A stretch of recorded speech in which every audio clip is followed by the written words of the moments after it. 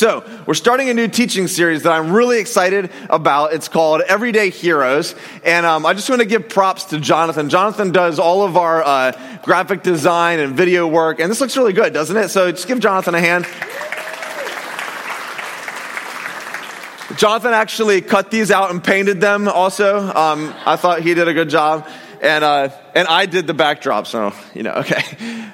So we're talking about everyday heroes, and, going into summer, there's a lot of, what kind of videos or films coming out? There's a lot of action films coming out, right? In fact, last night, and I didn't even plan this or do this on purpose. I didn't really realize it till I was sitting there watching it, but I went and saw, Avengers Infinity War, or whatever it's called, last night, and that was really good, but it's what we do. In fact, I did a little bit of research, and you can see here, these are the top grossing opening weekends of films of all time, okay? Opening weekends of all time.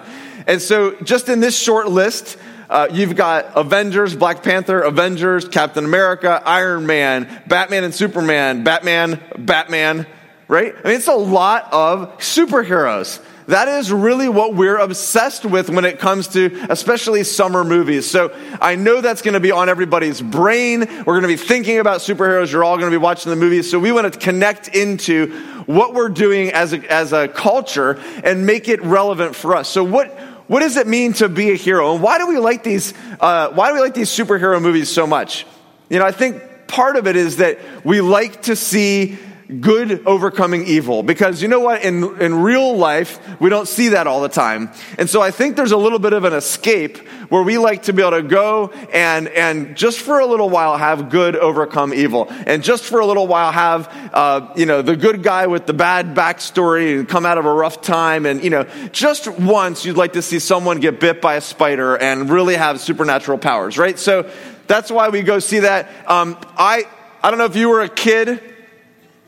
I was, and I used to pretend that I was specifically Spider-Man. So I don't know if you owned these, but now just to be totally transparent here, I don't remember the top. So all I had was the bottom, and I really think that there was more to them. But anyway, underoos. Did anybody else wear underoos? Okay, we got a couple. All right, good. Yeah, I mean, I love to pretend I was Spider-Man. I had these, the footy pajamas, the full body, and I used to stuff my footy pajamas full of socks and stuff, and then put a teddy bear in the top so he had a head, and then I would beat the crap out of that thing. He was the bad guy, and I'd throw him down the stairs, and then I'd jump on the furniture and pretend nobody else did that. I really loved it. I mean, it was what I wanted to be when I grew up was either Spider-Man or an FBI agent or a professional baseball player. So you can see I set my sights high and failed.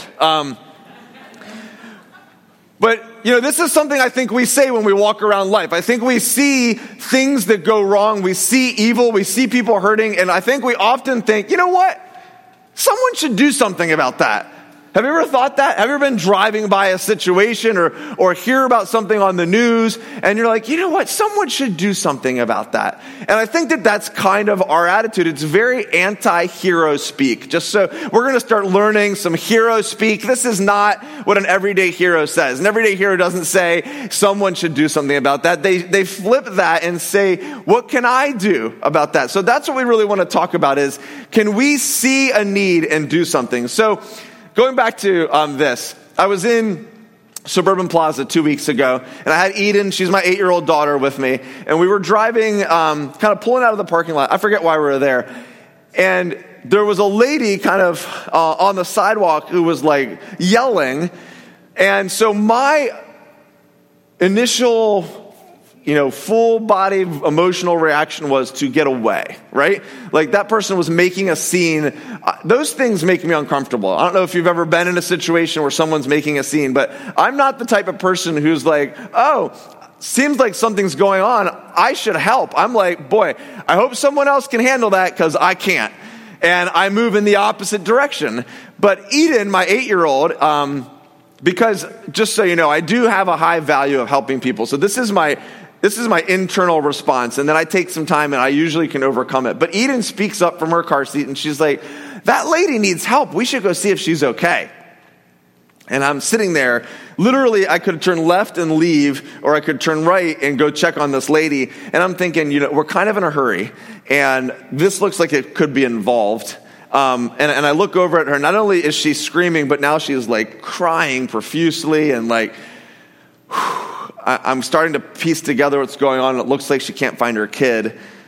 So then what starts to happen to me is after I get over we're running out of time, we need to get out of here. So I start to think, man, if that was my kid, I would really want help. And so, plus Eden, if your 8-year-old says something like that, you pretty much have to do it or you're the worst parent in the world, right? So I turn, unless you've done it, then really you're fine. It's okay. No judgment here, except for there is. So I turned right. And I went over to the lady, I rolled down the window, and I'm like, how you doing? No, I didn't say it.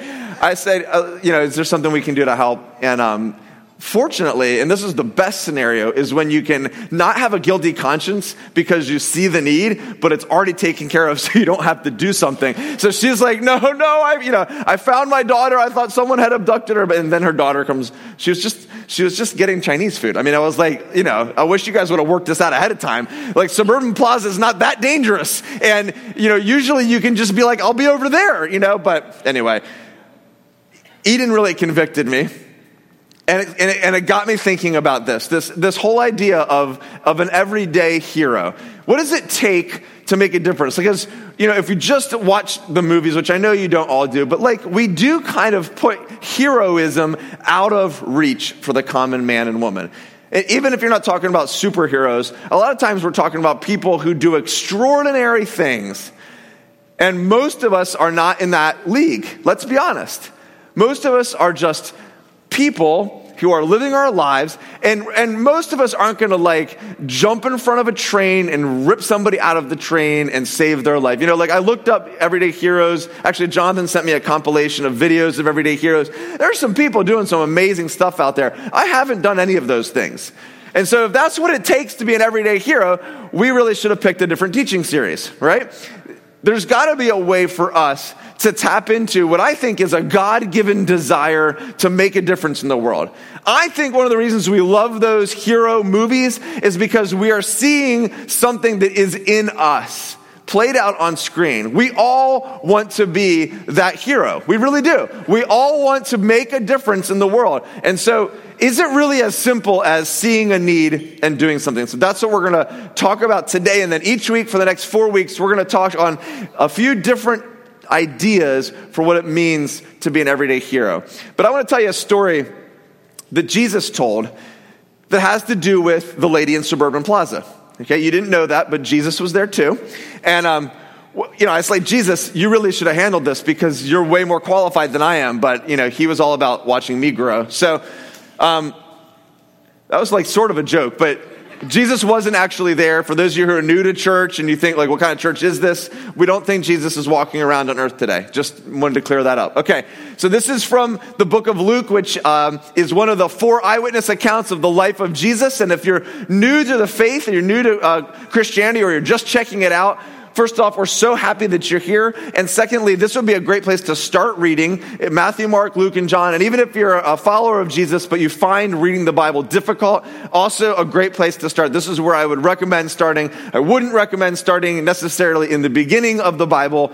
This is really where the story is leading to. So it's a good place to start. So we're going to just tell this story. On one occasion, an expert in the law stood up to test Jesus, and he said, "Teacher, what must I do to inherit eternal life?"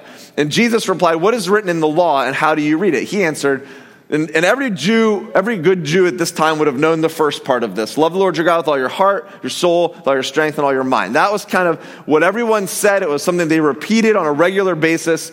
And then he adds this in, which he must have heard Jesus teaching at another place. So he's kind of showing off that he even knows Jesus' answer, because Jesus at another time had added this second part, love your neighbor as yourself. And Jesus is like, good job. You have answered correctly, do this and you will live. But he wanted to justify himself, so he asked Jesus, and who is my neighbor? And this is what we do. We love to find out what is the shortest amount of distance that we can go? What is the least amount that we can do and still qualify? What's the least amount that we can do and still qualify? And so he's trying to remove as much responsibility from himself as he can. He's trying to say, listen, it's just the people that live next door to me, right? Like, this is just a small number of people. And so he's testing Jesus. And so Jesus, as he always does, instead of answering the question, he tells a story. This is a very famous story. Even if you don't go to church, you may have heard of the Good Samaritan story. And this is really famous, really popular. But I want to read through it because it's famous for a reason.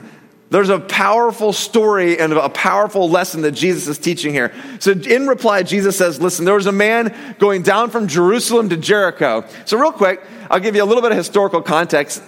Those are the guys that were going from Jerusalem to Jericho. Can you believe I found a picture of them? The guy behind him, obviously, is the robber because he's sneaking up on him. And the guy in front is the guy we're going to read about. So no, I'm showing you this because this is the kind of terrain.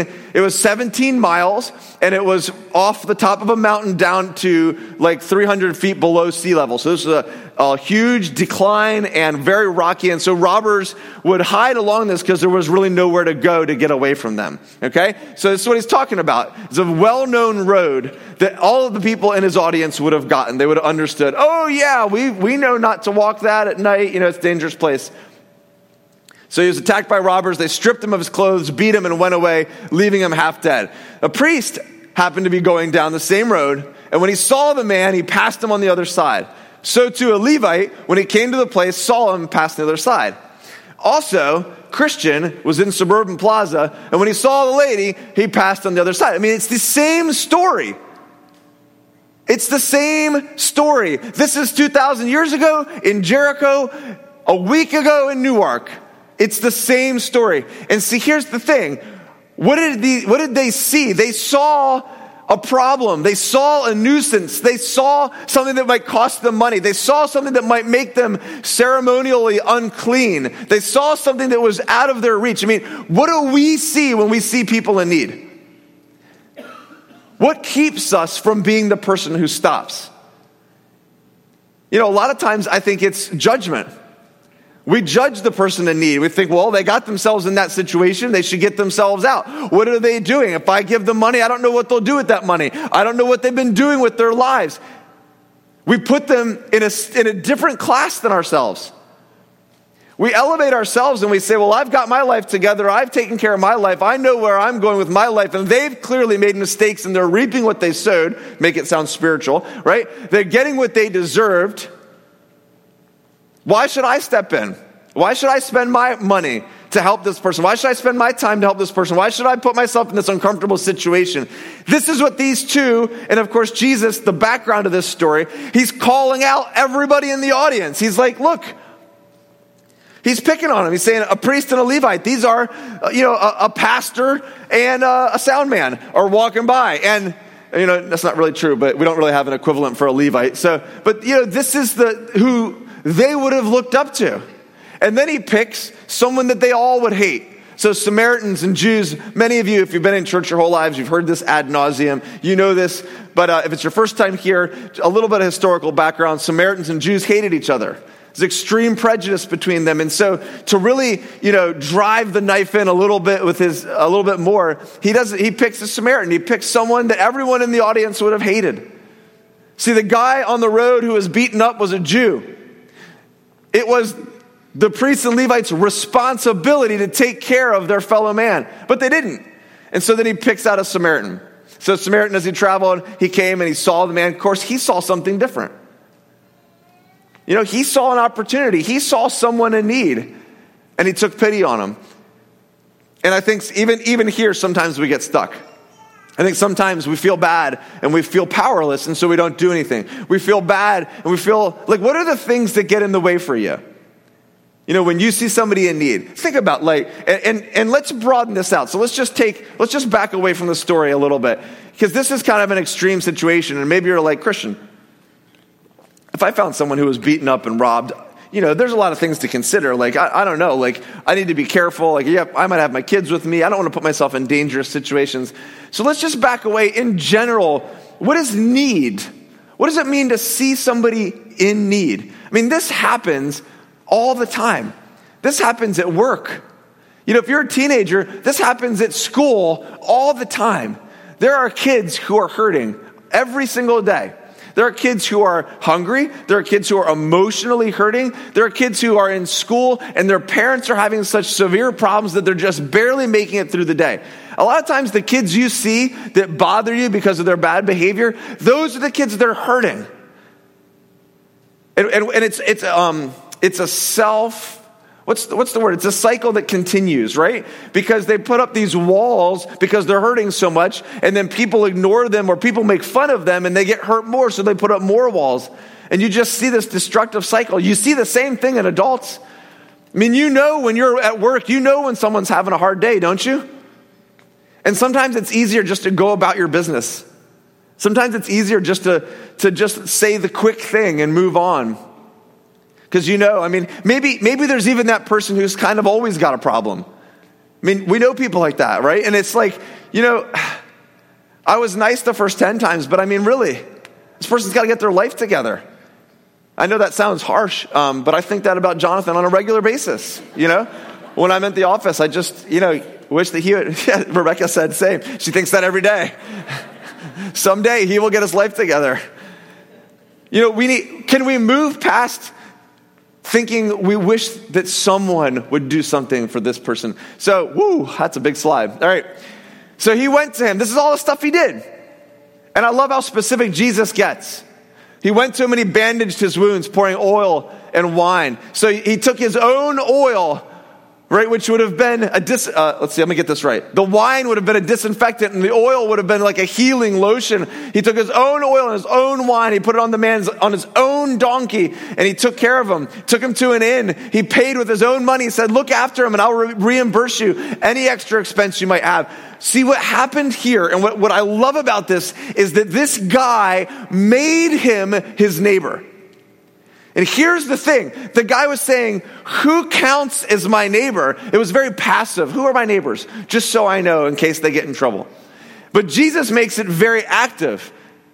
He takes it, he says, who are you going to make your neighbor? He owned this situation. Instead of saying, someone ought to do something about that, he owned the situation. He said, this guy is my responsibility. I was there in Suburban Plaza, and that lady, what if she hadn't found her child yet? So a couple of years ago, it just reminds me of another story. A couple of years ago, we were at the beach and on vacation, and we were watching some commotion play out. And, there was a mom who had lost her little child on the beach, and that is terrifying. And I had the same initial reaction. I don't want to get involved with this. We're on vacation. Can I take 6 days a year off? Right? B, I really am scared of what's going to happen if we don't find the kid. To be totally honest with you,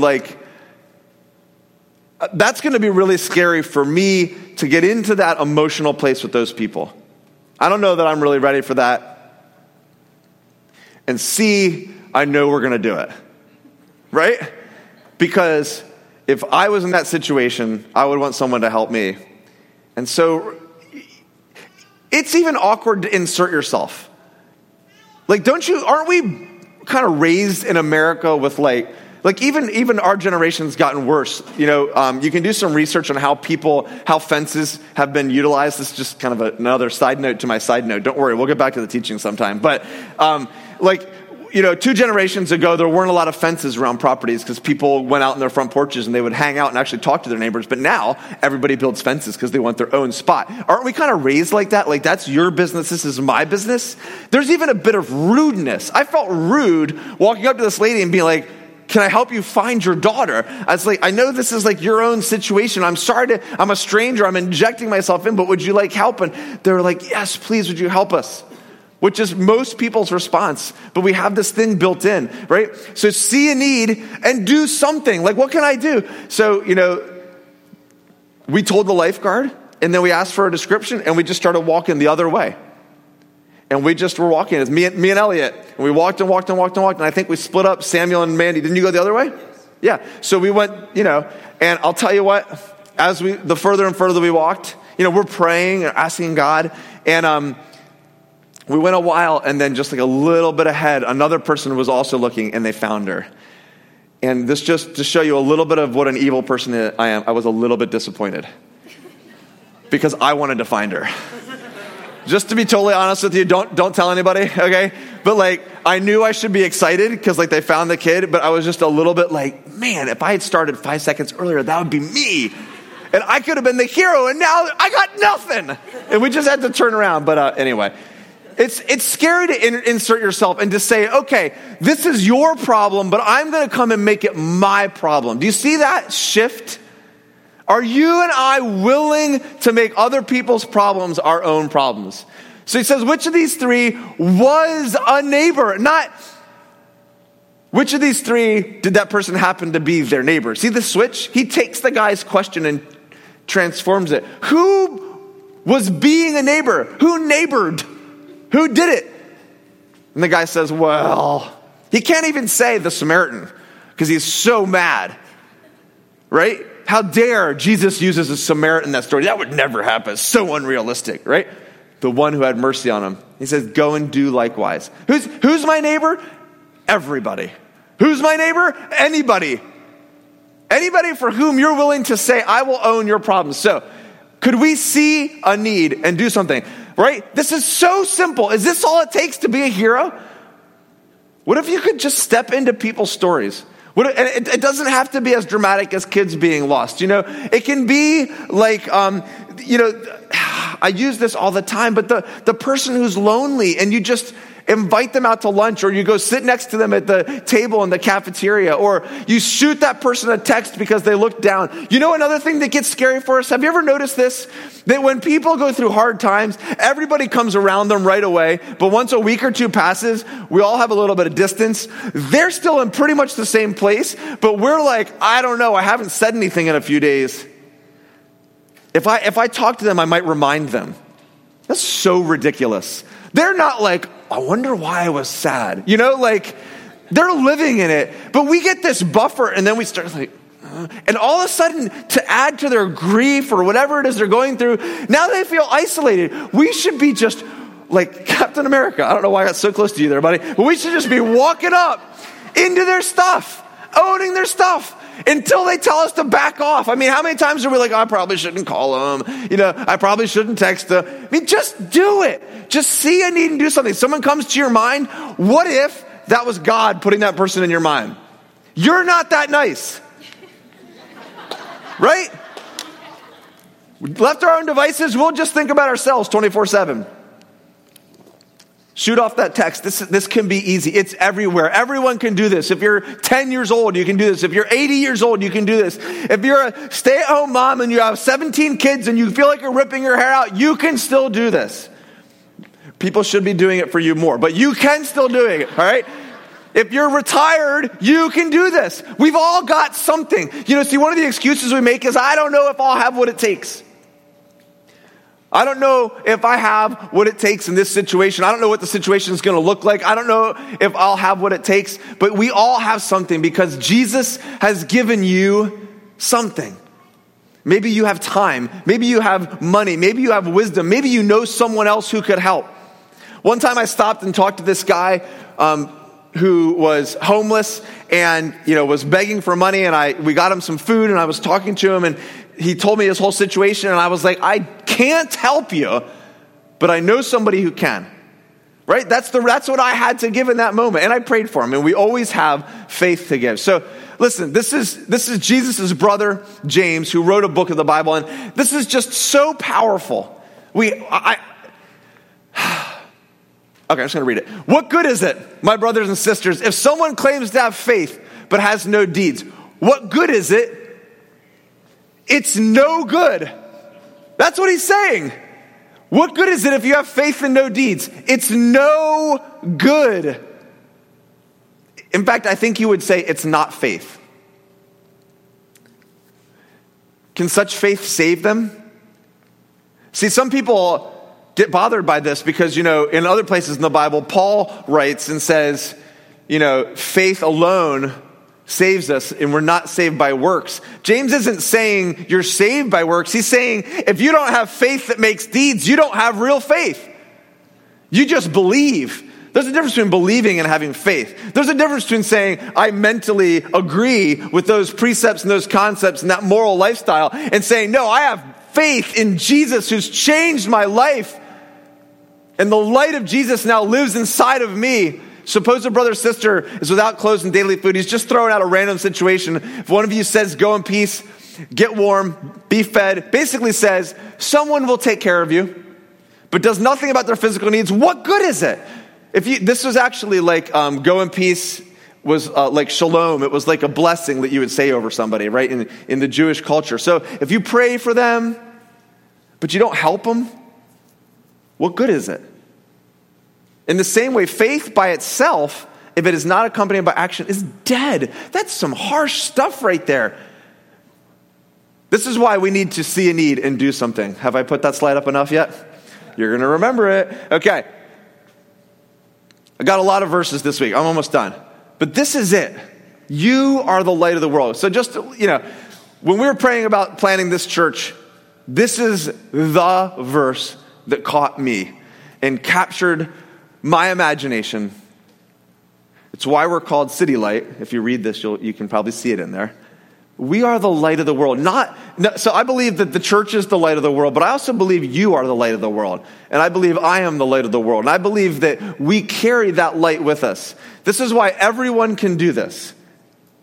We don't hide who we are. We don't hide the love that we are. And this isn't about so Christians saying, I got to go tell everyone all the 5 points of Jesus and hand out Bibles in work or no, this is be a light. A light doesn't have to tell you it's a light. You don't put signs on your lights in your house that say, light. Do you? What is that shining thing? Oh, that's our light. Yeah. I've never seen one before. No, a light just is. It does. It does, and you know what it is. Man, you're kind of different. You're shining. People don't build a town and not put it on a hill so you can't find it. People don't buy lamps and then put them under bowls because, first of all, it seems like a fire hazard. But secondly, the point of the light is, you're going to put light into the house. In the same way, let your light shine, that they may see your good deeds. Look at this. Good deeds. I'm going to go back to this one, right? Good deeds, right? Actions. They're going to see your faith. James says in another place, you say you have faith, I have deeds. You show me your faith without deeds. Go ahead, let me see it. What are you going to do? How are you going to show me your faith? Are you going to worship? I don't know if that's it, I'm going to watch you pray. I'll show you my faith by what I do. He throws a challenge out there. They're going to see your good deeds, and they're going to glorify your Father in heaven. What is the way to show people the love of Jesus? To do something. Don't tell them, do it. You can tell them later if you want to. See a need and do something. It's very simple. You can do it, and you can do it, and you can do it, and you can do it, and I can do it. We could do it today. We could go be the light of the world. It could be so simple. I'm going to lower the bar as far as I can possibly lower it. Yesterday I was at the grocery store. This can become a lifestyle. You can begin to just breathe and eat and sleep and drink and think this. How can I just be the light? Hey, Jillian, you can start passing those out. Giving you a card to take home this week. And on the back, there's a prayer and there's this Bible verse. I'd encourage you to read this Bible verse a few times this week. Allow this Bible verse to inspire you. And pray that prayer every time this week, every day this week. So listen, I was at the grocery store. This doesn't even barely count, but I wanted to lower the bar for everyone in the audience who's still but Christian, I don't want to. I was at the grocery store and I was coming out with my cart, and there's a line of carts right here, and there's the cart guy. I have a special place in my heart for cart guys. I don't know, I'm serious, I do. I just feel bad for them. And so everybody brings their cart out the doors and just leaves them on the wrong end of the cart thing. Now, it's dumb that they built it this way and put the exit right next to the wrong end. And I was like, you know what? That's probably annoying for him. So I just walked it down to the other end and stuck it in where it's supposed to go. Very simple. It cost me like 5 seconds of my life. And the guy actually was touched by it. You know, he was like, hey, I got a thumbs up, right? And so I had an interaction with him. I was like, you know, it's not that hard. He's like, you would think, you know? And so I led him to Jesus right there on the spot. You know, I didn't, you know, but see, here's the thing. Like, okay, can I just tell you, have you ever played hide and seek before? Everybody, right? Okay, thanks. So when I play hide and seek with my 8-year-old, like, generally I know where she is, okay? But I open every closet and door and cupboard looking for her to build the suspense, right? And I just look and look and look and look and look. This is how I treat this. I just do this. You never know if it's going to lead somewhere. You know when it's not going to lead somewhere is when you don't do it. 100% guaranteed. But I just like open the doors. Like, yeah, here's the need, do something. Here's the need, do something. And every once in a while it's like, oh, jackpot. Like that person, it was a more meaningful conversation, or I really helped them, or I found their kid one of these days, you know, or they came to church, they connected with Jesus, they found community again. Sometimes you're one nice action away from reconnecting people with Jesus. Do you believe that? You should, because the Bible says it right there. See a need and do something. All right, we're going to sing one more song. Iron Man will be leading. Captain America's playing guitar. Can you sing behind that, Jonathan? That would be really funny. I was thinking how funny it would have been if we would have cut out Jonathan's face and put it on there. Hey, you taking him away? Aw. So guys, did you think it was a real city back there? Yeah, right? Okay. We had you fooled. Okay, so what we're going to do now, if you're new to City Light, we end with a response and reflection time each week. And so what you can do is we're going to sing one more song. So if you would just spend some time singing one more song, reflecting on what we talked about. If you would like to get prayer, you can head over there. We have some people who would love to pray with you. Prayer is not scary. All this is you're going over and saying, listen, I'm going through something. You know, if you come back. If you're struggling, I can't see the other ones. If you're struggling with believing, thank you, that you have something to give in these situations, go get prayer. They would love to pray with you. If you're struggling just in life, like Jesus wants to minister to you. And we believe in the power of prayer. And so even if you're sick today or you're hurting, you have an injury, we believe that God heals. Like, just go get some prayer. It's not a big deal. Or you can take that card, you can read the scripture, you can spend some time meditating on that. Again, if you're new here, don't forget to fill out your card. Drop it by the welcome table. We'd love a chance to just connect with you, so we'll send you an email tomorrow. So let's stand together as we close out in this last song.